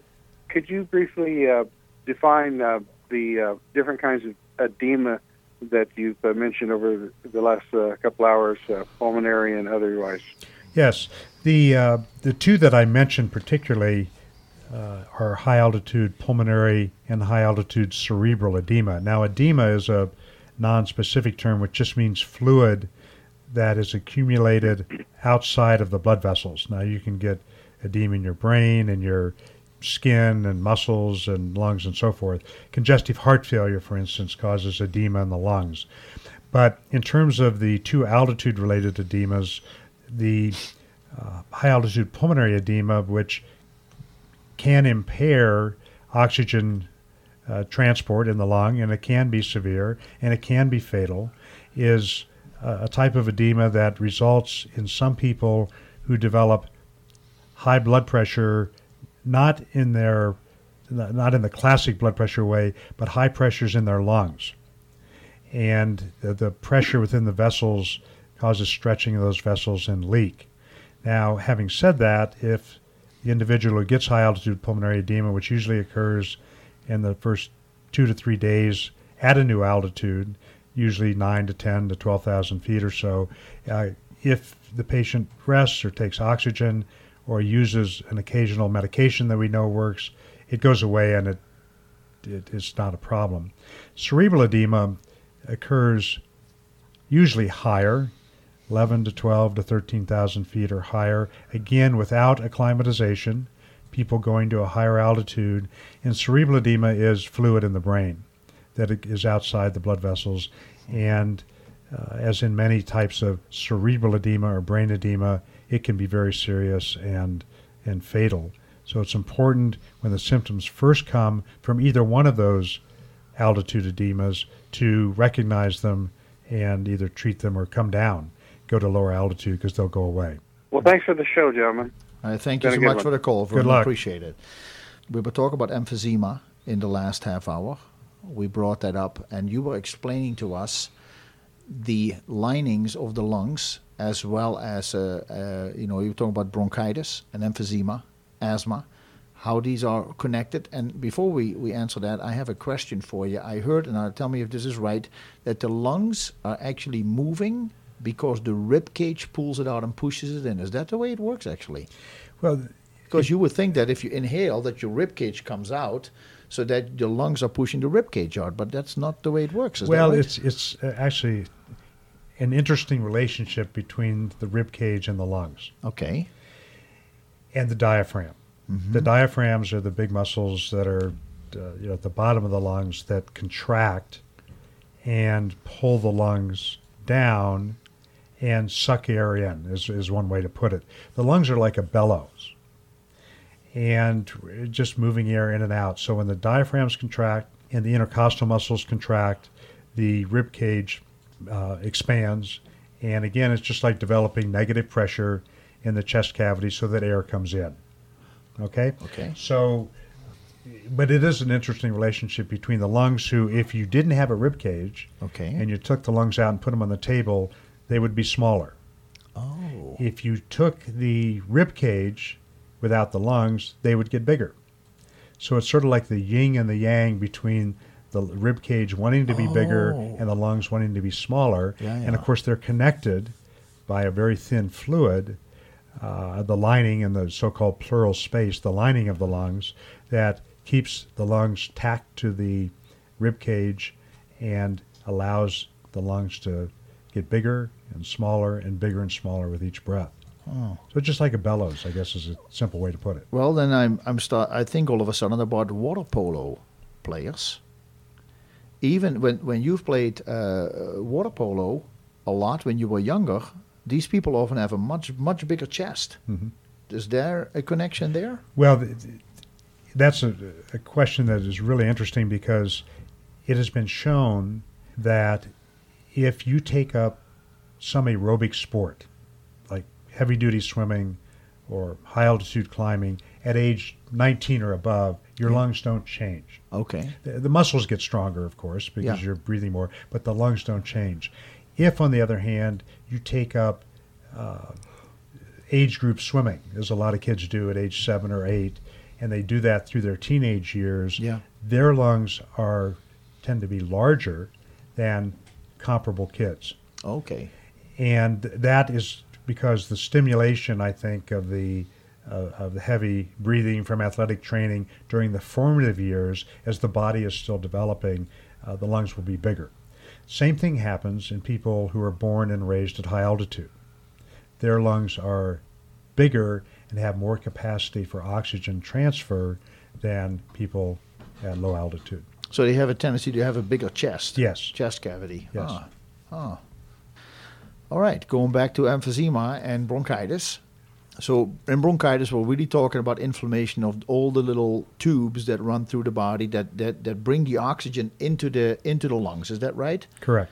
And then, because pulmonary fibrosis is really not the bronchial tubes, this is really the lung tissue itself. It's called the alveoli. Is that how you say it? Well, a little bit of anatomy. The bronchial tubes, yes, which, as we talked about, branch out into thousands of little branches. Go directly to the alveoli. And the alveoli are the air sacs. The air comes into the alveoli, and then there are a bunch of blood vessels around each of the alveoli. Okay. And humans have millions of alveoli. Mm-hmm. Each individual has that, so they're very small.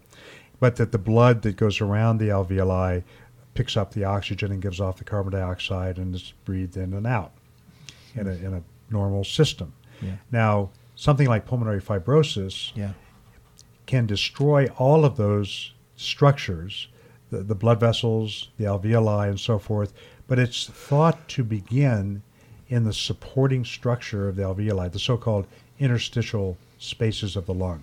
Mm-hmm. So the lung is, it has to be a structure that has integrity, that will stay inflated, and the alveoli do that, but also these supporting structures, the fibrous tissue and so forth, help support the integrity of the lung. Yeah. So interstitial fibrosis is in fact that, pulmonary fibrosis, that those supporting structures become inflamed, become scarred, and in the process destroy the alveoli and the blood vessels.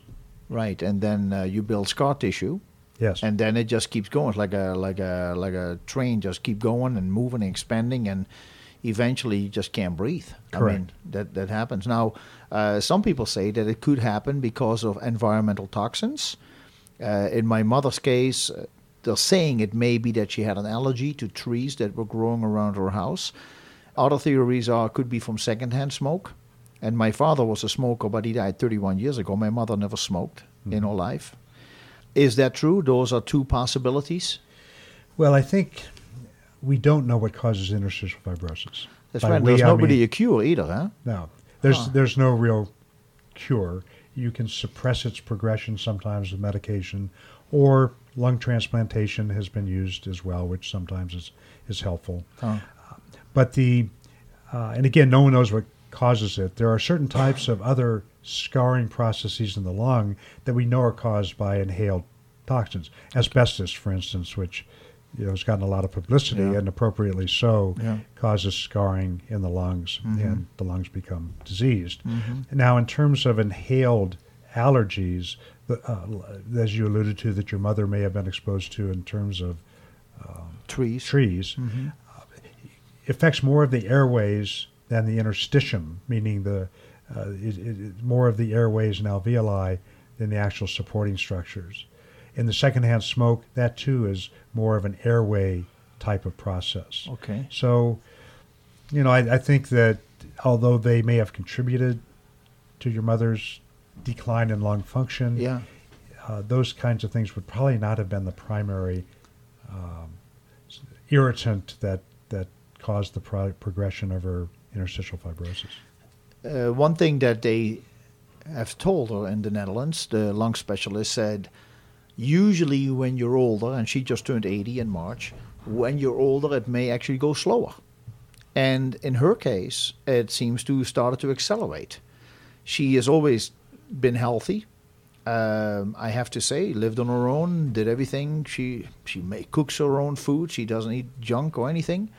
Walked. She never drove a car, never learned how to drive, so she always walked everywhere. Is that strange that things accelerate in her case? That it was diagnosed officially about a year ago, and that all of a sudden it accelerated, and that she is in hospice right now. That is that rare for older age to go so fast? Two comments. One, I think the fact that she has lived till 80 and has done reasonably well, obviously, with her life, is a reflection of her lifestyle prior to that. Yeah. In other words, she's been active, she's walked, and so forth. In terms of the interstitial fibrosis, there are a whole bunch of different categories of those, and they're unpredictable in terms of how they progress. Now, one can sometimes tell from a lung biopsy, in other words, taking a piece of the tissue, that this type of interstitial fibrosis may be one that will progress quickly, and others that may progress a little bit less quickly. Some just plateau and don't get worse. Correct. So it's very unpredictable. And it's not unusual for your mother at 80 to have it progress. Now, it's probably been going on for a long time.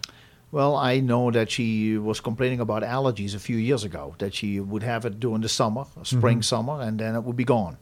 And so she just figured it was an allergy, but this last year it stayed longer, and we suggested she better see a doctor, and that's when the thing started rolling. But, so that's interesting. Now, going back to the bronchitis, bronchitis is something that comes up regularly. We can have smoker's bronchitis, but we can also have bronchitis for other reasons.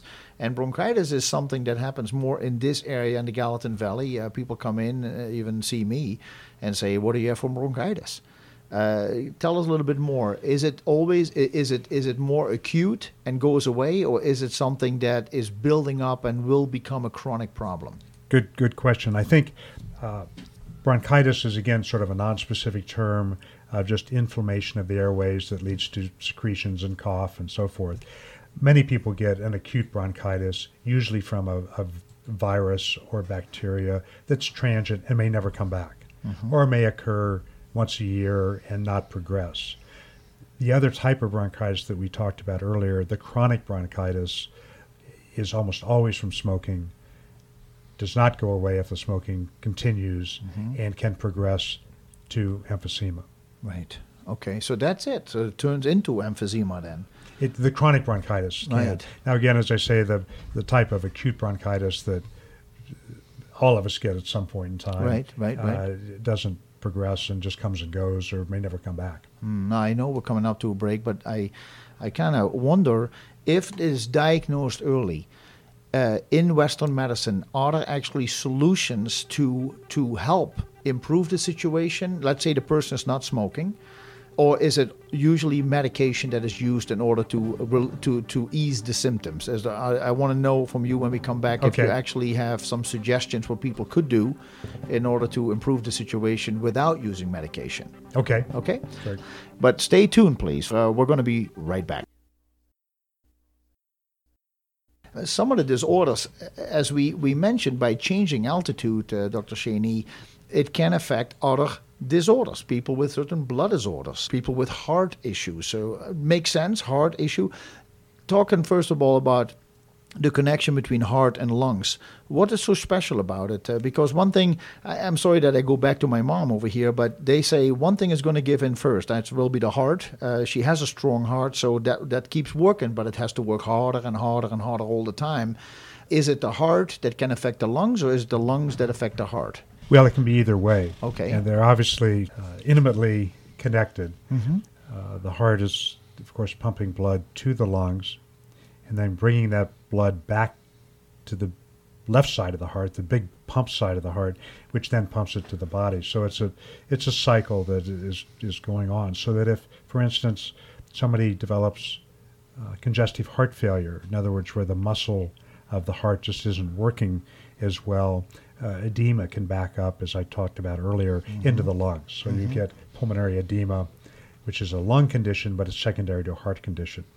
On the other side of the coin, the two areas that we've alluded to earlier this morning, one, high altitude, and the second, other types of lung diseases, whether it be emphysema, bronchitis, or interstitial fibrosis, that make it more difficult for the right side of the heart to pump blood into the lungs because the pressures are built up within the lungs. In other words, if we all go to high altitude, we will develop some constriction of the blood vessels from the right side of the heart into the lungs, and we'll develop what's called a little bit of pulmonary hypertension. If we come down, that goes away. It may never be at a high enough degree to hurt one, but pulmonary hypertension, if it progresses, either because of lung disease or living at higher altitudes, can cause failure of the right side of the heart. And the right side is responsible for pumping the blood into the lungs. Yes. And then when it comes out of the lungs, it goes to the left side. Right. And then the left side pumps it into the rest of the body. Exactly. I see. And so the left side of the heart, the pressure that it sees is what we measure in the doctor's office, the blood pressure. Yeah. That's the left-sided blood pressure. Okay. Or from the left side of the heart. On the right side, it's harder to measure. We have to use either putting a catheter in the heart or echocardiography or other techniques, but that's a much lower pressure system, so that the right side of the heart is used to much lower pressures. Yes. But if one lives at high altitude for too long or develops some kind of lung process, emphysema or pulmonary fibrosis, the right side of the heart starts to fail. So pretty much the first work, it's usually heart, lung, lung, heart, and then the rest of the body. Yes. Huh. Exactly. What about the brain? When is the brain? Is the brain next after the lungs? The brain? Well, the brain, of course, it requires constant blood flow, and it is very finely regulated by certain reflexes within the blood vessels that supplies a pretty constant blood flow, and thus oxygen supply to the brain. If we go to high altitude, for instance, there's lower oxygen in the blood, whether it's moderate or real high altitude, so that the blood flow to the brain regulates itself. In that situation at high altitude, it dilates so that more blood is supplied to the brain. Okay.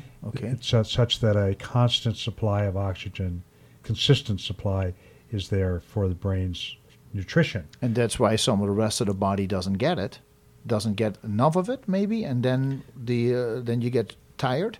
Well, it's interesting that one of the things that happens at really high altitudes, if we wonder, talking about, let's say 15 to 20 or 1,000 feet or higher, that one of the reasons our exercise performance is limited is that we are using so much work just to breathe, that those muscles, the diaphragm, the intercostals, require blood flow.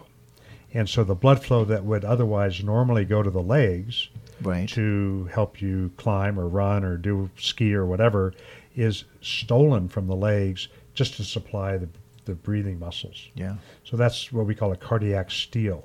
So the part of the limitation to performance at high altitude, particularly really high altitude, is that need to breathe more and the need for the heart to supply more blood flow to those muscles. So talking again about high altitude here, do you sleep more when you're up in the mountain? Do you when you're more tired at the end of the day? Because some people, when they go up to the Mount Everest, for example, they start in the middle of the night, right? Or 3 in the morning or something. Yes. But have they been sleeping then for 8 hours, or they don't do that? You sleep more or less when you're up that high? Well, I think in my experience at really high altitudes, including Mount Everest, of course it's dark early and you go to your sleeping bag and so forth, and the quality of sleep is worse. You may be in the sack, so to speak, longer. Of course, some mornings you are going to get up at 1 or 2 o'clock to start climbing, where it's a little bit safer and it's colder because of snow conditions and so forth. But the quality of the sleep, even if you sleep through the entire night, is less. Okay. One can develop what's called periodic breathing, which is somewhat like sleep apnea. Where you breathe more and breathe less, breathe more and breathe less, and that keeps waking you throughout the night. And so the quality of sleep is not as good at really high altitudes. All right. The brain gets so the heart goes to the lung goes to the heart goes to the brain, and then it goes to the rest of the body as well. What we see, you just mentioned the word sleep apnea. More and more people I discover having sleep apnea right where we live. It has not always to do with weight. Some people are heavier, and because of that, the weight has an effect on the way they sleep. Some people are just normally built. What does sleep apnea have to do with lung health here? Well, it's very interesting that I've been around long enough, and during my training in the 70s and early 80s, sleep disordered breathing was something that was just being described. And there are a number of different types of sleep disordered breathing, but the lung is the primary part of it. In other words, people breathe more, they breathe less.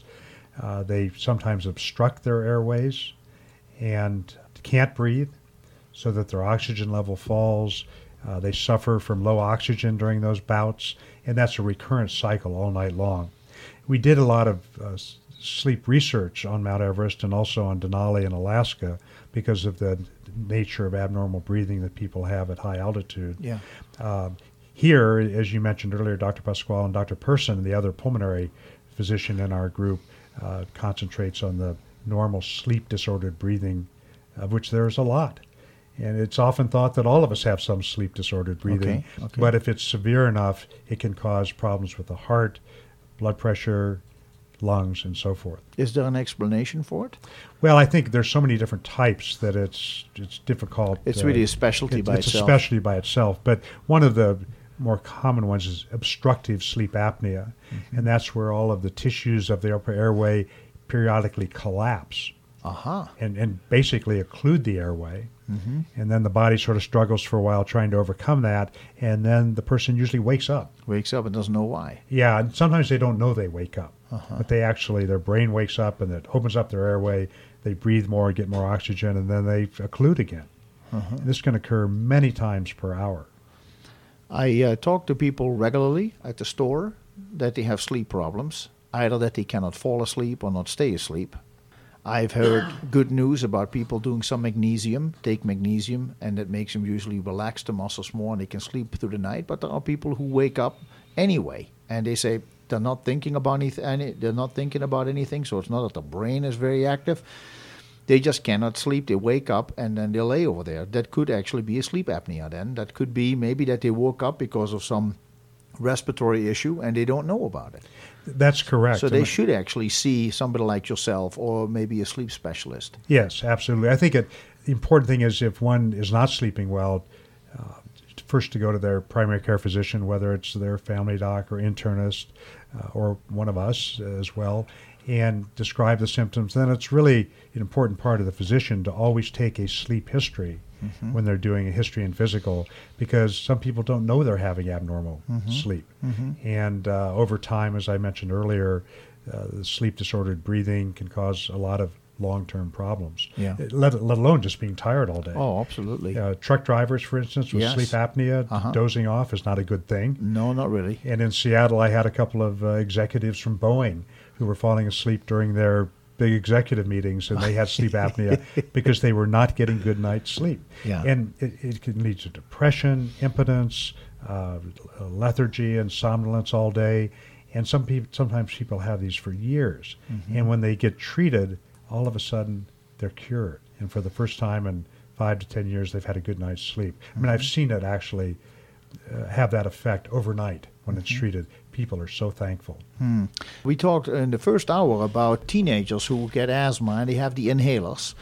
I hear that having these inhalers for a long period of time is probably not really beneficial. It helps to alleviate some of the symptoms.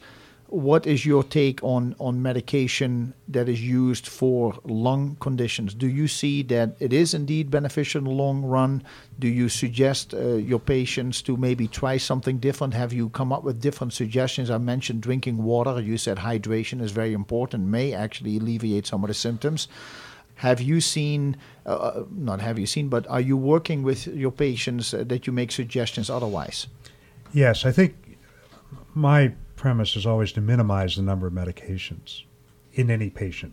However, particularly in patients with persistent asthma, they probably need to be on medications. And as I mentioned also earlier, I think last hour, that patients with persistent, reasonably bad asthma, over time, because of the inflammation, because of the scarring, they get remodeling in their airways that may not be reversible. I see. So that use of the standard inhalers, with the inhaled steroids, the inhaled what we call beta agonists that help relax the muscle, over time probably minimize that remodeling and end up with a better lung 10 to 20 years down the road. I see. But again, some patients have very mild intermittent asthma once a month, so they obviously don't need medications every day. That's my approach. Other things are just a better lifestyle, staying away from secondhand smoke. Not smoking, of course, which we talked about earlier, is just absolutely critical in an asthmatic or a patient with chronic bronchitis. And environmental exposure, to try to figure out what are the allergies, what are the things that trigger. Maybe in the workplace. You could be working indoors a lot. Occupational asthma is a real problem. I saw a lot of that in Seattle. Patients coming from the workplace, you could take a history that by Friday they were a mess. Over the weekend they would get better. Monday they'd feel much better. And you could track down what it was they were inhaling in the workplace that was leading to this episodic but recalcitrant asthma. So, yes, a careful history is taken by the physician is very important to have patients, if necessary, change their lifestyle. So when, let's say it is a workplace-induced asthma, we talk about asthma in this case, that becomes an outside stressor on the body, and in this case affecting the lungs. There is also asthma that is induced because of emotional stresses. Is that right? I mean, how do you deal with that as a doctor? Yes, I mean, that's also a very important thing. The classic student. Correct. With a lot of stress, a high school or college student, from emotional stress from schoolwork or relationships or whatever it may be. We don't know how, but seems to be associated with asthmatic episodes at times. So again, trying to work with your patient or work with your child to try to figure out what those stressors are, to minimize them or to make them deal with them better, actually is part of, I think, therapy and every physician's job. Is this is also becomes still part of internal medicine then, when you deal with an emotional stress induced or like an anxiety attack induced asthma? Yes. So what is internal medicine? Is it everything that is inside the body?